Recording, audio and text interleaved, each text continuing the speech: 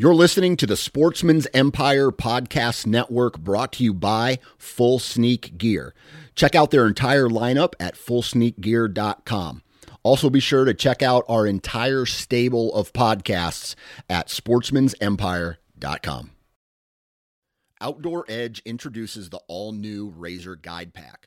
Coming in at 12 ounces and in a premium wax canvas roll pack for compact storage and travel, the Razor Guide Pack is 7 blades in total, including a 5-inch replaceable blade folding knife, a 3-inch replaceable blade caping knife, and the flip and zip saw for wood or bone. Whether you're hunting the back 40 or chasing game deep in the backcountry, the Razor Guide Pack has it all. For more information, visit OutdoorEdge.com.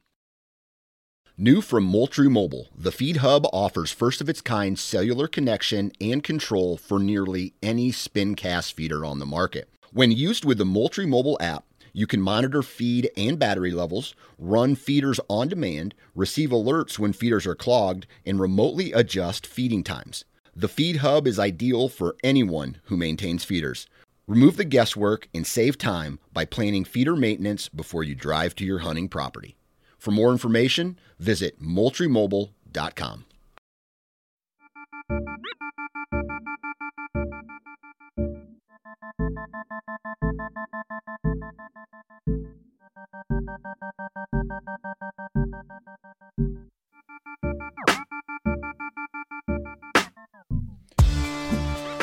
What's up, all you whitetail perverts? Welcome back to another episode of the Nine Finger Chronicles. I am your host, Dan Johnson, and today we have another Sportsman's Empire favorite on the podcast, Mr. Parker McDonald. Parker is one of the hosts of the Limb Hanger podcast, 100% Turkey talk on that podcast, and then of course, where everybody knows him, the Southern Ground podcast and YouTube channel. So it's always a pleasure talking to Parker. And here's what we're going to talk about today on the podcast. This is a straight up BS session. We kick the episode off with an interesting question. Is Texas part of the South? Does it have the Southern culture? When someone says the South, is Texas included in that? Or does Texas kind of have a pass to be a standalone state? You know what I mean? And so that's always a fun conversation to have, especially with a Southerner like Parker. He is originally from Texas, and now he lives in Alabama. But we kicked the episode off with a little fun. Then we kind of recap his turkey season. And the guy went on a mission this year, and he like you'll hear in this podcast, he had one of his best years ever. And then what I was interested in is, as he is turkey hunting, is he even thinking about deer hunting? Like, if he's coming across some good if he's hunting some turkeys and he comes across some good deer terrain or some good deer sign, is he marking that down? Is he thinking about it? Does his mind shift from turkeys to deer, and does he start thinking about access routes and all that good stuff? That's ultimately why I wanted him on this podcast, and so it's a fun episode. Now, we are picking up another partner of the Nine Finger Chronicles podcast, and I am happy to announce that we have partnered with Huntworth. Now, if you guys don't know who Huntworth is, they are a camo company or an apparel company or a gear company, however you want to look at it. And they make all different types of camo, right? They have 3 main patterns: disruption, tarnin, and hidden. And the only thing that you need to do is go to the website and check out all of the, here, I'll just click the shop button real quick, and we're going to shop, and then we can sort, and it sorts by lightweight, middleweight, and heavyweight. And so they have apparel, whether you're a Western guy, whether you're a Southern guy, whether you're the Saskatoon in the middle of winter and it's negative 20 or 40 degrees, they have everything that you need. And so also be sure to check out the Hunting Gear podcast this week, because I interview Tracy Breen. He's a marketing guy over there, and we talk about company history. We talk about their products. And so the best information is on their website, huntworthgear.com. Then go listen to the Hunting Gear podcast to check out all that stuff. So welcome, Huntworth. Welcome to the Nine Finger family. I'm excited to be working with you guys and be testing out some of your gear this fall, and I will keep you posted as soon as I wear them, as I get acclimated in them, what my thoughts are with those. So stay tuned on that. And then next on the list is everybody's favorite habitat tool, the Woodman's Pal. Now, if you guys aren't familiar with this machete-like tool, it is perfect for chopping down small trees, hacking down bushes, cutting shooting lanes, hacking vines off trees, clearing all the junk out around your trail cameras, so you can get some good pictures. It's just a good tool to have in your truck or in your pack at all times, and it's durable. It's made in America, and it's been around since 1941, so there's some longevity there as well. So go check out the Woodman's Pal at thewoodmanspal.com. Those are the commercials for today. Huge shout out to those two partners. Huge shout out for all of you. Please go to iTunes, leave a 5-star review. I could really use that. Also, be sure to follow on Instagram and share my stuff. And that way we can keep the ball rolling here. And make sure you are checking out all of the podcasts on the Sportsman's Empire Podcast Network. Dude, we have so much good content coming out of the Sportsman's Empire. It's not even funny. So go to sportsmansempire.com and just check out all of the content providers there. You will definitely find something you love.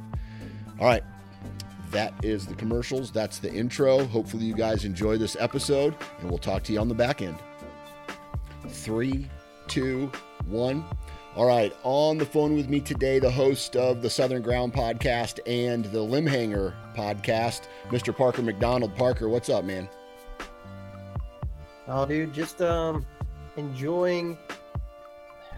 I don't even know how to put it. I'm enjoying not turkey hunting, but I'm also really missing turkey season too at the same time. Yeah, just like deer season, especially when you're a turkey nut like yourself, the anticipation, like the first couple months leading into it, and then going hard, and then it's just like you blink and it's over. And it's crazy. Like the deer seasons are like that too.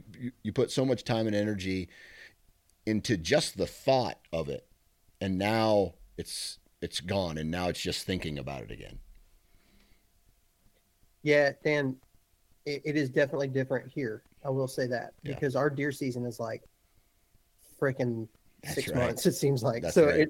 It by the end of deer season, you feel like you've been like, that meme. There's a meme of Leonardo DiCaprio like clean shaven, and then there's the one from The Revenant where it's like me before deer season, me after.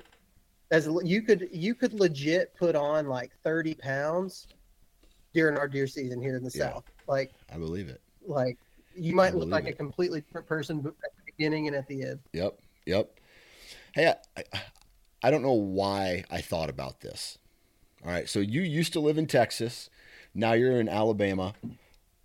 Is Texas the South?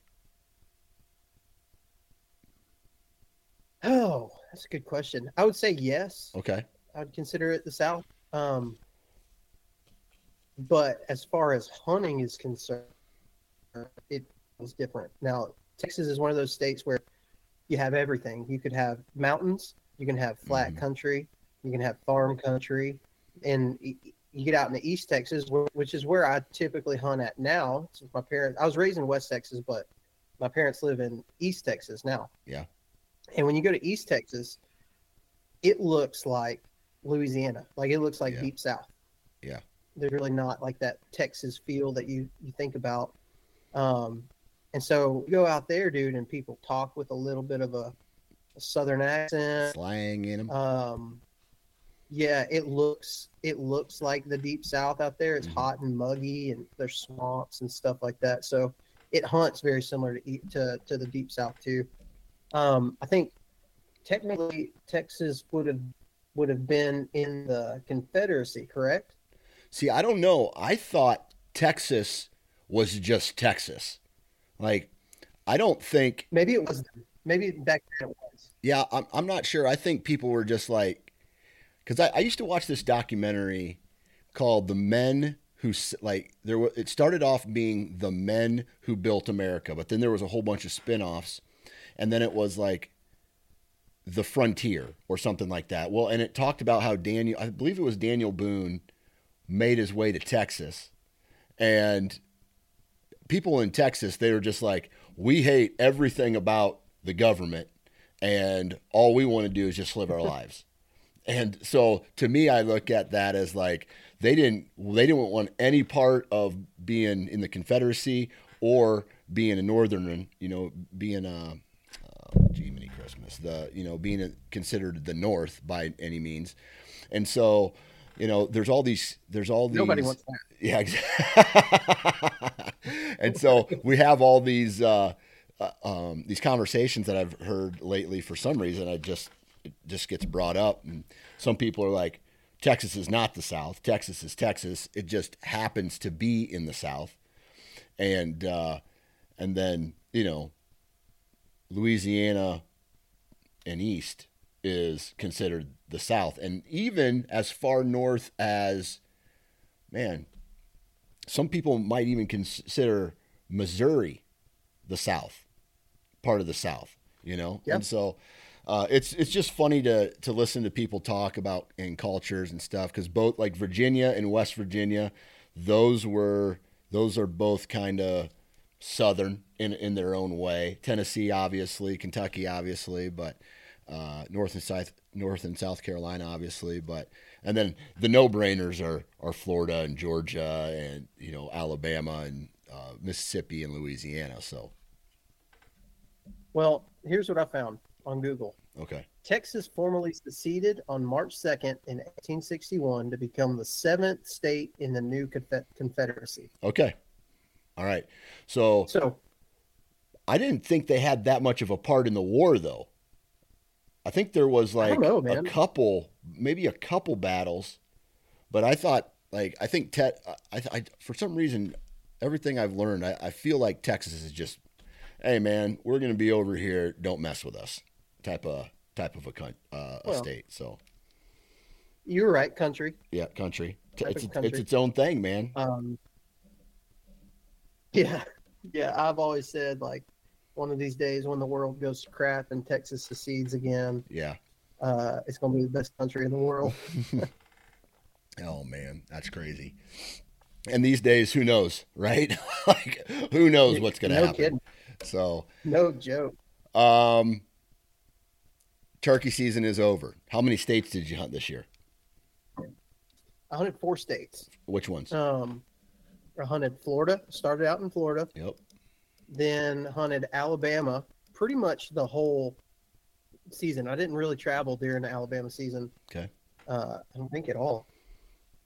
Then went to Montana a couple weeks ago, and then just ended this weekend in Tennessee with just a 2-day hunt in Tennessee, because I paid for a license and I wanted to at least try to use it. Yeah. Tennessee was the one that I didn't kill in. Okay. So you killed in Alabama, you killed in Florida and Montana.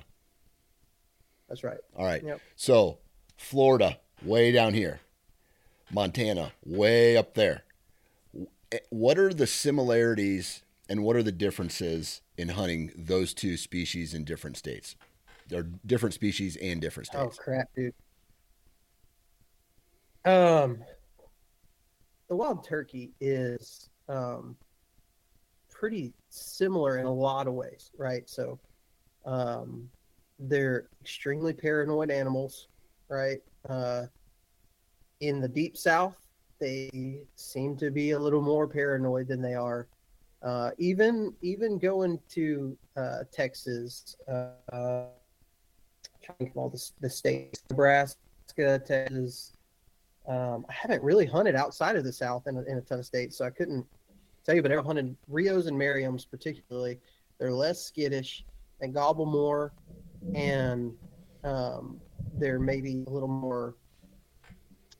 There's not quite the hunting culture around them that you have around Osceolas and Eastern. Yeah. So you find a property that's loaded with turkeys in Alabama, it's going to be really hard for you to get permission to hunt that property because there's just a deep culture of turkey hunting in the South. Mm-hmm.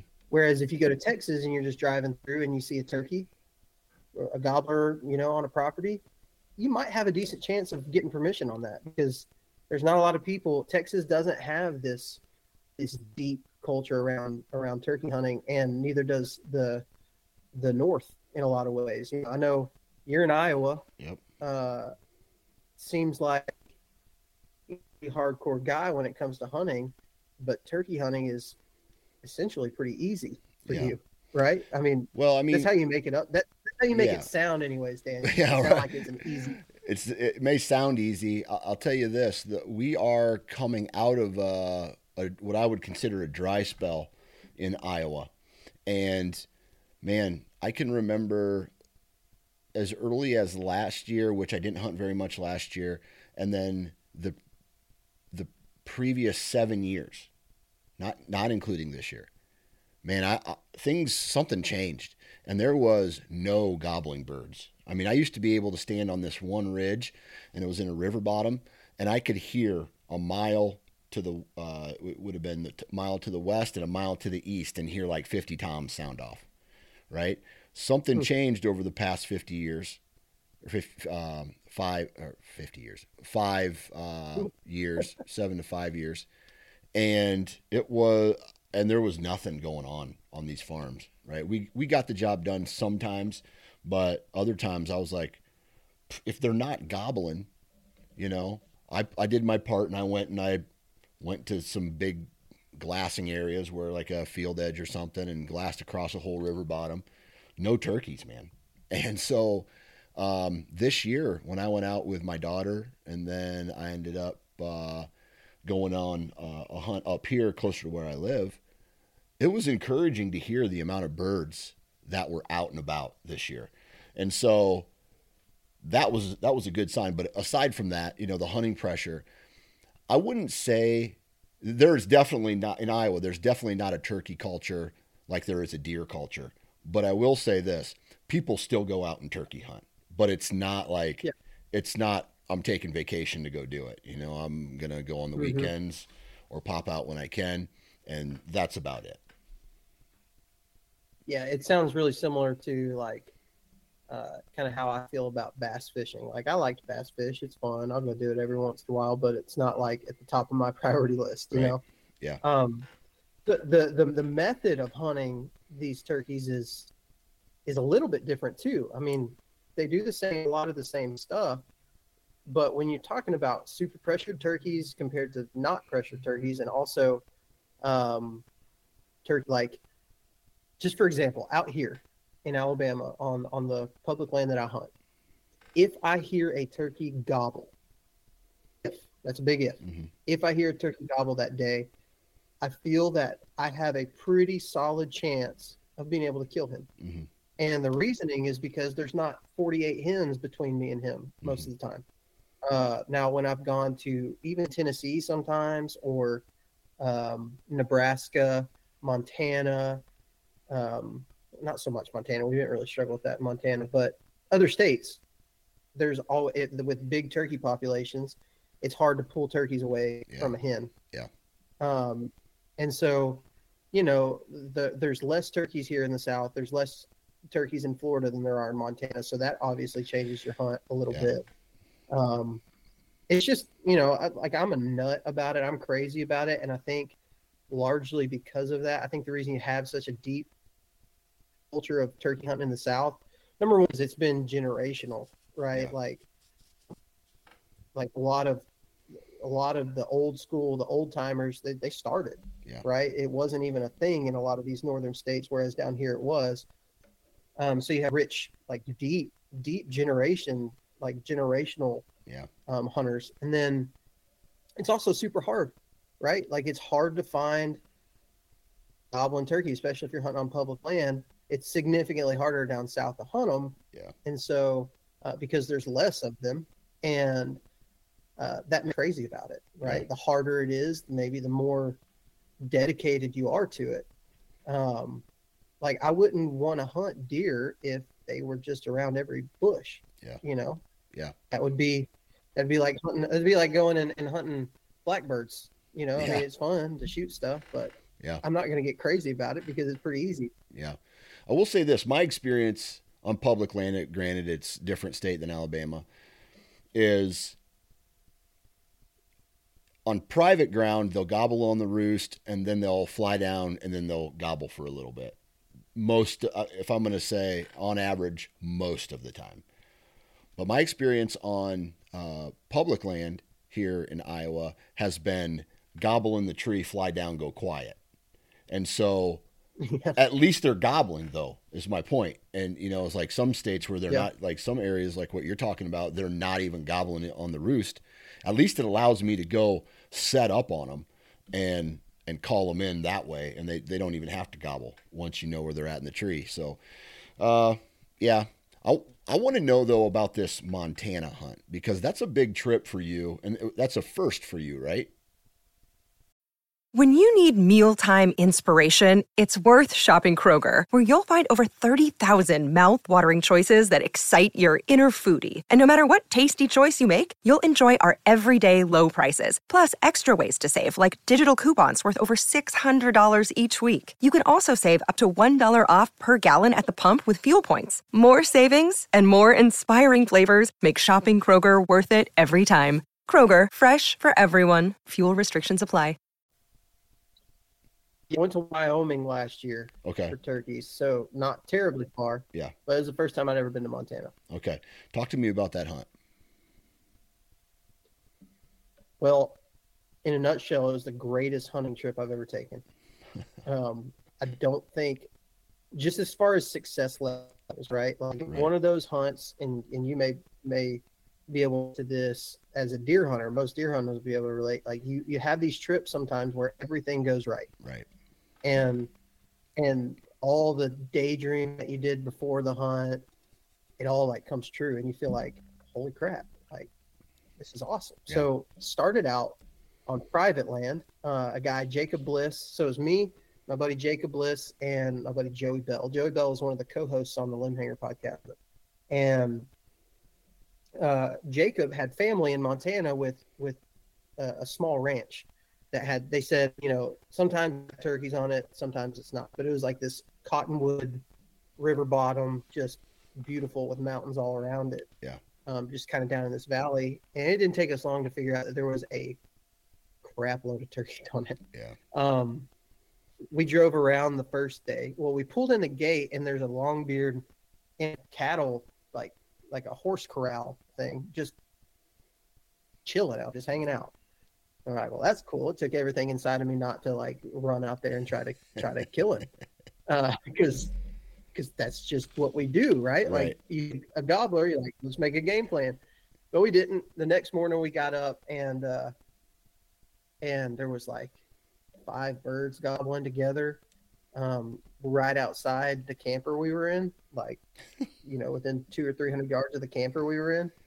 So we set up on these birds, everything ended up flying off another property. Long story short, we drove around for a little bit and located a bunch of gobblers, like a bunch of them.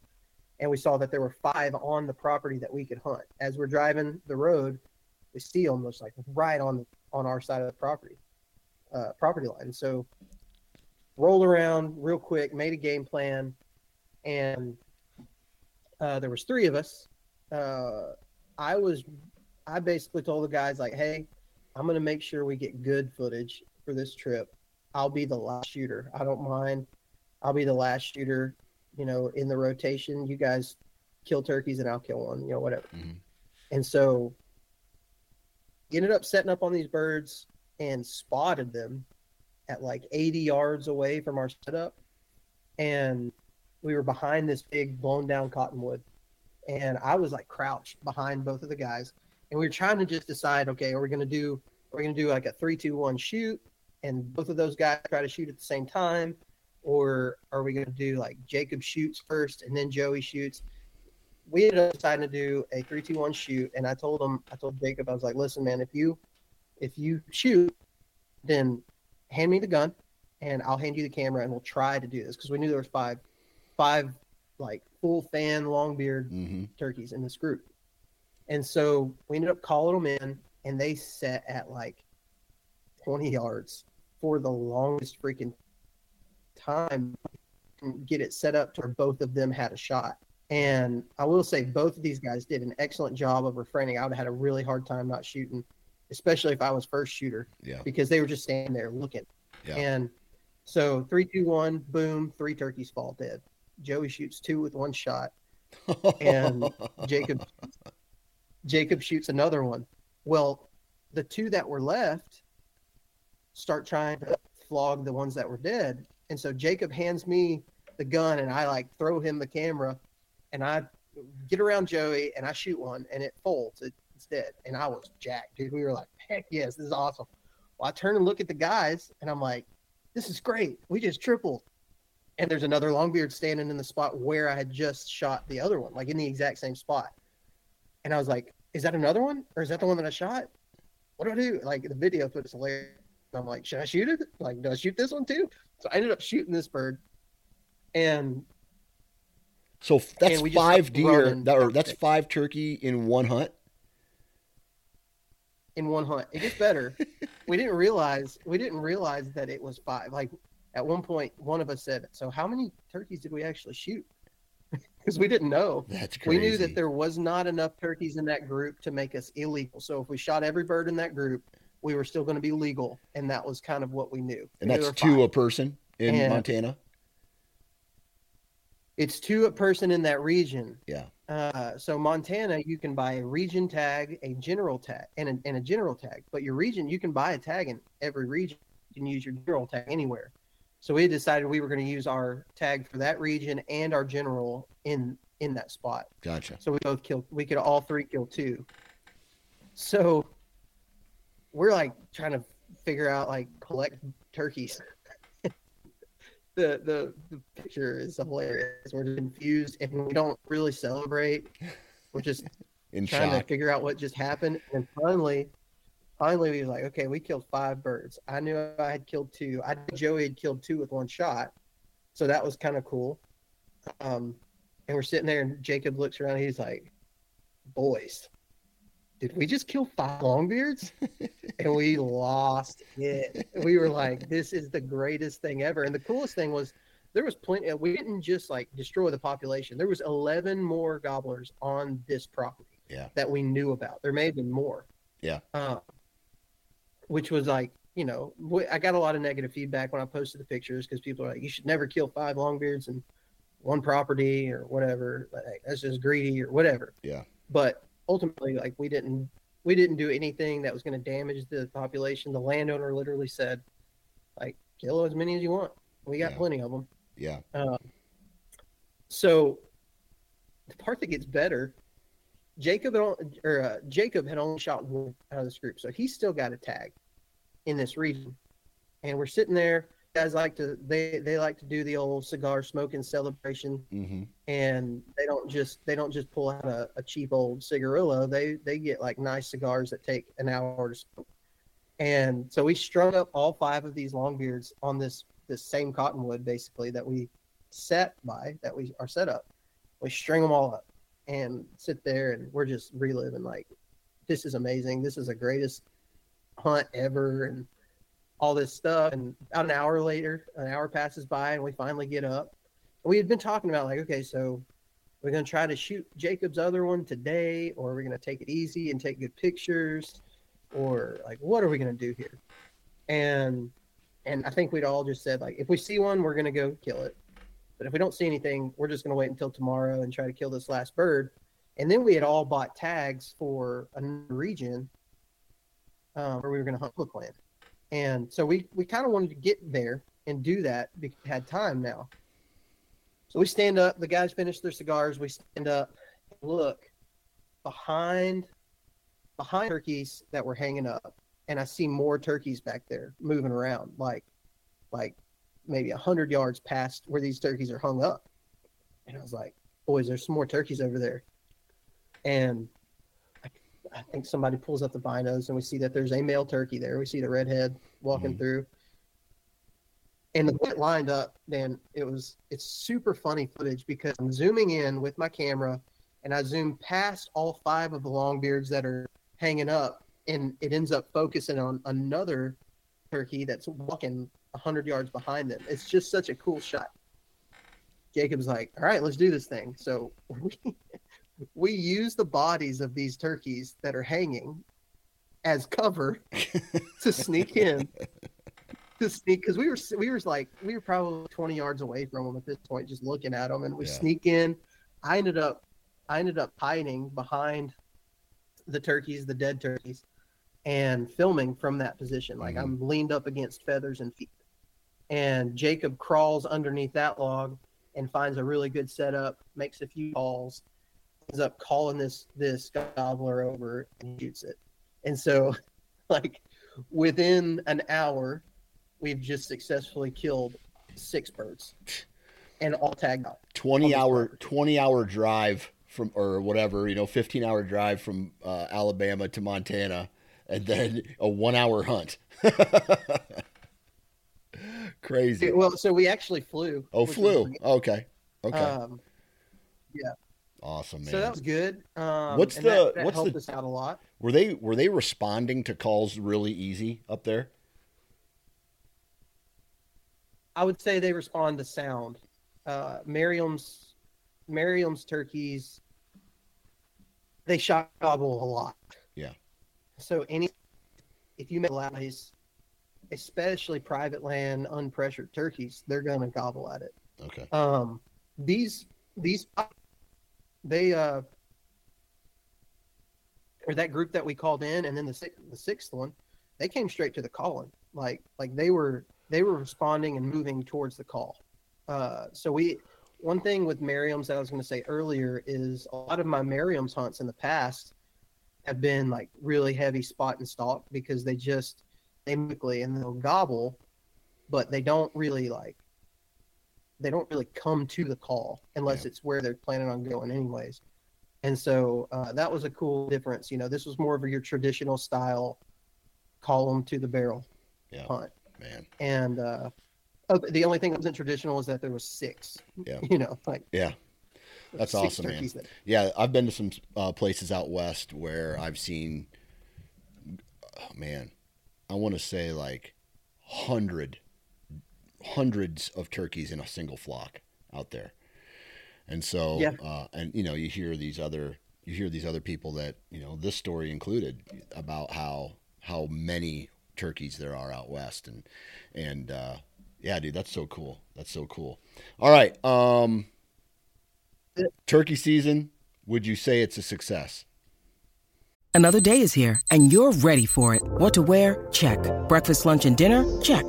Planning for what's next and how to save for it? That's where Bank of America can help. For your financial to-dos, Bank of America has experts ready to help get you closer to your goals. Get started at one of our local financial centers or 24/7 in our mobile banking app. Find a location near you at bankofamerica.com/talktous. What would you like the power to do? Mobile banking requires downloading the app and is only available for select devices. Message and data rates may apply. Bank of America NA, member FDIC. It was my best turkey season ever. Awesome. Best ever. I tagged out in Florida, tagged out in Alabama, tagged out in Montana. We ended up going to public land after that, and all 3 of us killed our bird of that trip. Yeah. And so it was one of those seasons, man, where I felt genuinely like, and this is not a testament, this is not arrogant at all, because I've had a lot of really humbling turkey hunts. Yeah. But this year particularly, I felt like I went out and I did things right. Yeah. Every time. Like I could do no wrong. You know what I'm talking about? I do. Yep. The calls worked. You have those. They responded the way they were supposed to. They came in the way they were supposed to. Yeah, I've had turkey seasons like that before, man. Those are the fun ones for sure. They are. Yeah. They're fun. I had a blast, and the cool thing is this year specifically, I got to hunt with a lot of good turkey hunters, yeah. and I haven't in the past. I've hunted with a couple, like my buddy Adam. He's a great turkey hunter, and we've hunted together once in the past. But other than that, I had never really hunted with a super experienced hunter. Yeah. You know, I've always been kind of the experienced hunter in any group hunts that we've done. And so it was nice. It was fun to get in there and learn some new things. You know, like I'm 100% self-taught, you know, for the most part with turkey hunting. And so it was neat to do that with some guys who knew what the heck they were doing. Hey, you need to invite me to Montana next year, man. That sounds like fun. It is a blast. Paul, so much fun. Paul Campbell, he said he was going to pick me up, but he never picked me up. And he went to Montana too. And so I want to go to Montana and hunt real easy turkeys. So me and Paul Campbell had a plan for hunting turkeys in Florida. Yeah. And we weren't able to make it work, but I like that dude. He's a heck of a dude, and he'll talk your ear off about turkeys. That's for sure. He loves his turkey hunting. That's for sure. All right. Now, when you were hunting in Tennessee, because I know you whitetail hunt in Tennessee, you obviously hunt whitetails in Alabama. Are you at all paying attention to what's going on from let's say an old sign or terrain features, or, you know, hey, this turkey's not gobbling right now, so I'm going to change focus just for a little bit and start thinking about deer and where they live in these areas? And the reason I'm asking this question is because I want to know if any of the ground that you covered during turkey season, you have stuffed away in the back of your head saying, hey, I want to come back here during the deer season. Yeah. In short, yes. That's what I do that. I will say that I'm not like I could not tell you if somebody were to say, what do you love more, turkey hunting or deer hunting? Yeah. I don't know. I can't answer that question. You know, I asked Captain that question one time, and he said, I believe it was Captain, he said, just kill me, because I can't use. And so that's how I am. When I am turkey hunting, I am hyper on turkeys. When I'm deer hunting, I'm hyper focused on deer. But I am constantly learning both at the same time. So if I'm deer hunting and I see a flock of 50 turkeys, you know, running a ridge, I'm going to mark that. I'm going to remember that. Yeah. And I'm going to come back to it. I will say, turkey season, I do more deer scouting during turkey season than I do turkey scouting during deer season. Yeah. Did I say that right? Yeah, you did. So because the nature of the way I turkey hunt is moving around 100% of the time, you know, I'm covering ground. If there's not turkeys gobbling, I'm moving. And so you get a lot more exposure to different areas if you do that. Yeah. And so I'm always looking at that. I will say, when turkey season start winding down here in Alabama, my mind starts shifting a lot more into that. Like I had a great deer scouting turkey hunt. It was a terrible turkey hunt, but I ended up jumping a big buck out of a bed, following sign. I was really following his sign, just trying to get some ideas of where he might be at. And I jumped him up, big giant track in the mud there where he ran through. And like, I started marking stuff and getting really excited about this particular deer in this particular spot. My best spots that I have that I deer hunt on public are, I would say at least half of them I found during turkey season, because that's when I'm learning the lay of the land. I'm in that part of deer scouting, and that's the most important part to me. It's more important than even sign in the places that I hunt. If you can find the terrain and vegetation that you know deer like, there's a good chance there's going to be deer there in the fall. Yeah. At least in the areas that I hunt, and even in Tennessee. We were in Tennessee this last week, and dude, I marked a crap ton of deer stuff out there, because I would encourage anybody mark stuff. Like, I don't care if you're turkey hunting. If you find a scrape, mark it. If you find a spot that looks like a great funnel with a sign, mark it. Yeah. But you never know when I think I heard Zach Farrenball talk about it one time. He's like, I never know when I might come to Florida during a deer season. I'm going to mark every deer that I see. Yeah. Yeah, man, that's what I do too. I do a lot of that, even if it's just like a drive on a road. If I see a big buck in a field, I'm going to mark it. And that way I know that there is a big deer in the area. And the chances of me ever hunting that area are probably small. But just in case, like, I just like seeing dots on a map that are, I don't know, it's almost like a journal entry. I saw this thing here on this day. And so a lot of data collection almost. Are you thinking, I don't know, let's say you see a deer, you see a big track, or you see maybe even, I know you look for beds, things like that. Are you then thinking about how would I get a tree stand in here at this point, or a saddle, and what my access routes would be, or does that come later?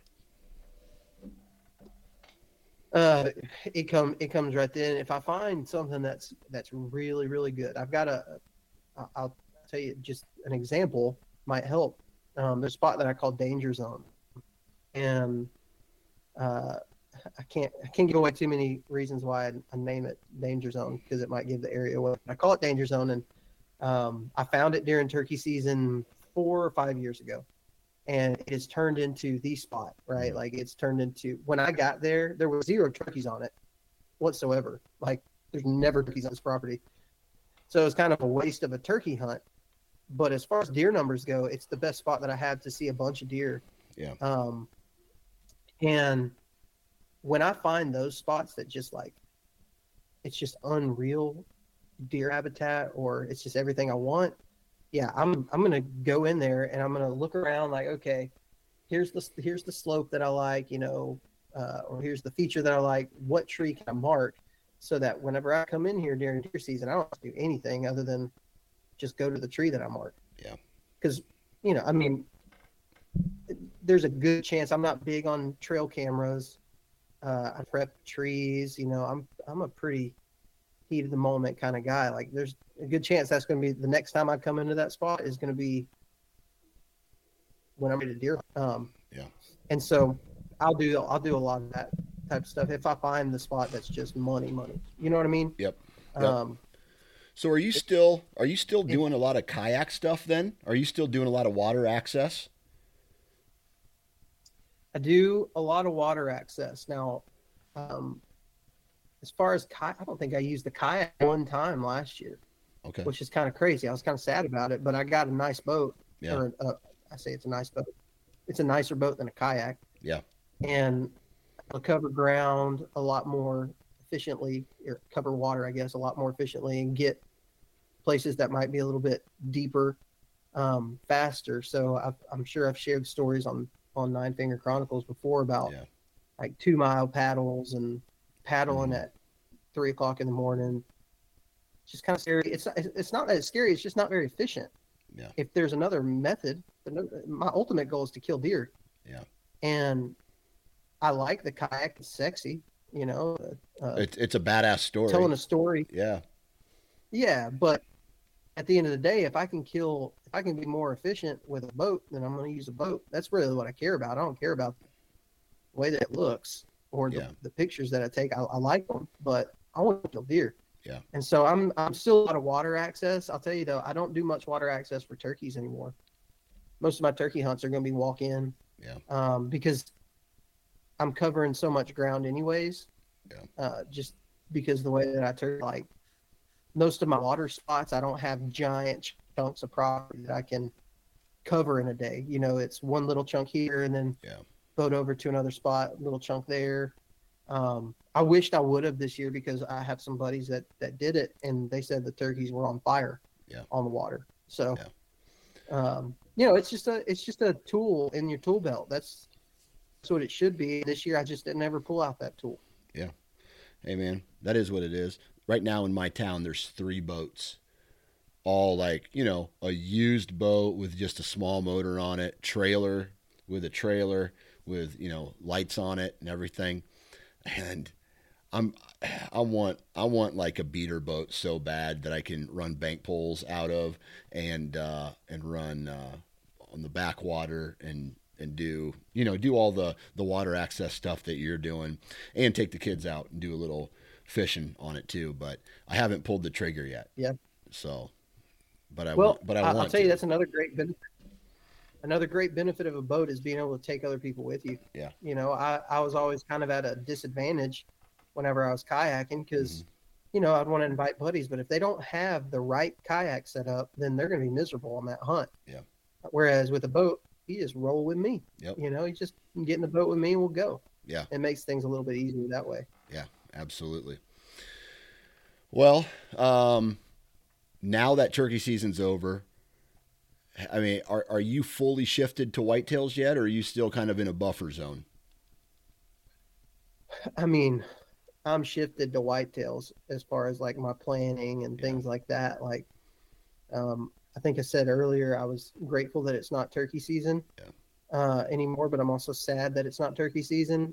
The reason why I'm grateful is because I can concentrate on the things that I need to make a priority, like my business and my family. Yep. And so right now it's kind of really that I'm in that mode. I'm in this, like, let's get business done. We'll start planning for deer season. We'll start planning all that stuff. But I'm spending a lot of time with family and getting my actual business that makes money. I'm getting it where it needs to be at. Now, I recently accepted, I don't think I've even told you about this, Dan. Recently accepted I guess you could call it a job. It's not really, it's a seasonal job with Tethered. Mm-hmm. This fall, I'm going to be traveling with them as the producer for the Tagged Out tour. Oh, buddy. So I'm going to be going around the country, hunting and hanging out with these. For anybody who doesn't know what Tagged Out tour is, like they take 5 young guys, 18 to 25, give them a whole bunch of challenges, give them all the gear they need, pay for their tags, go out and kill deer and get it on film. And so it's kind of like a reality show type feel. And last year there wasn't really a designated producer for it. And this year they're going to change it up, and I'm going to be the producer. And I'm super excited because I get to just go, right? Yeah. Like I get to hunt for a living for 3 months, which is cool. Yeah. That's awesome, man. That sounds like fun. Do you have a schedule put together right now that where you're going? We're working on it. Yeah. We're working on it currently. We haven't put anything out there. We've just kind of been talking about things back and forth, and the Tethered guys, they're pretty easy going. Mm-hmm. And we're just trying to get it all put together right now. That's awesome. And I've been able to have a part in that. Greg's literal words were, "Be selfish. Go where you want to hunt. Yeah. Pick places you want to hunt." So I'm pretty excited. That's awesome. But what about for you, as far as hunting is concerned? Do you have any special draws that you drew this year, or is it back to the usual, Iowa, Texas, or not Iowa, excuse me, Alabama, Texas, Kentucky, Tennessee? Man, I'll be honest, I don't even know if I'm going to hunt Kentucky this year. Okay. Because I'm going to be doing this Tagged Out tour from September through almost till Thanksgiving. So I'm going to be able to hunt all these states that we go to during this time frame. But our Alabama rut is going to fall usually December and January in most of the states. So it really doesn't interfere with that. So absolutely, I'm going to be balls to the wall. Once December gets here, I'm going to be really going hard on Alabama. Yeah. And then, I may end up hunting Texas at some point because my family's there and we got some property there. May end up hunting there. Florida, there's a good chance I'll hunt Florida this year. Yeah. I have family there, but also I've been, my buddy Walter, he's got, several areas that we tried to hunt together a couple times, and it's kind of on my bucket list to kill Florida deer. So, and I've never done it. Heck yeah. Missed a good one last year in Florida, a really good one. Like, it would have been a good one in Alabama, let alone Florida. And I missed him twice. And you need some redemption. I need it, dude. I've missed too many big deer. That happens. With freaking guns, too, Dan. With rifles. Oh, I didn't know that. You suck even more now. Freaking rifles, dude. Yeah, I can't. I missed potentially the biggest deer of my life this year in Alabama with a rifle at 10 yards. I missed that Florida deer with a rifle twice. You need to put the gun down and pick the bow up, son. Sounds like it. Yeah. It sounds like it. Well, my friend, it's been great catching up with you. I'm hoping that, obviously it sounds like your turkey hunting season was a success, but hopefully that success rolls through the summer all the way into the fall, and you lay down not only some great footage for tethered, but lay down some good bucks wherever you end up hunting. So thanks for coming on, man, short notice, and we'll talk to you when we talk to you, man. Sounds great. It's always a pleasure, Dan. And there you have it, another episode in the books. Huge shout out to Parker. Huge shout out to Huntworth. Huge shout out to Woodman's Pal. Huge shout out to HuntStand, Vortex, Wasp, and Tethered. Please go out and support the companies that support this podcast. And last but not least, my friends, good vibes in, good vibes out, and we'll talk to you next time.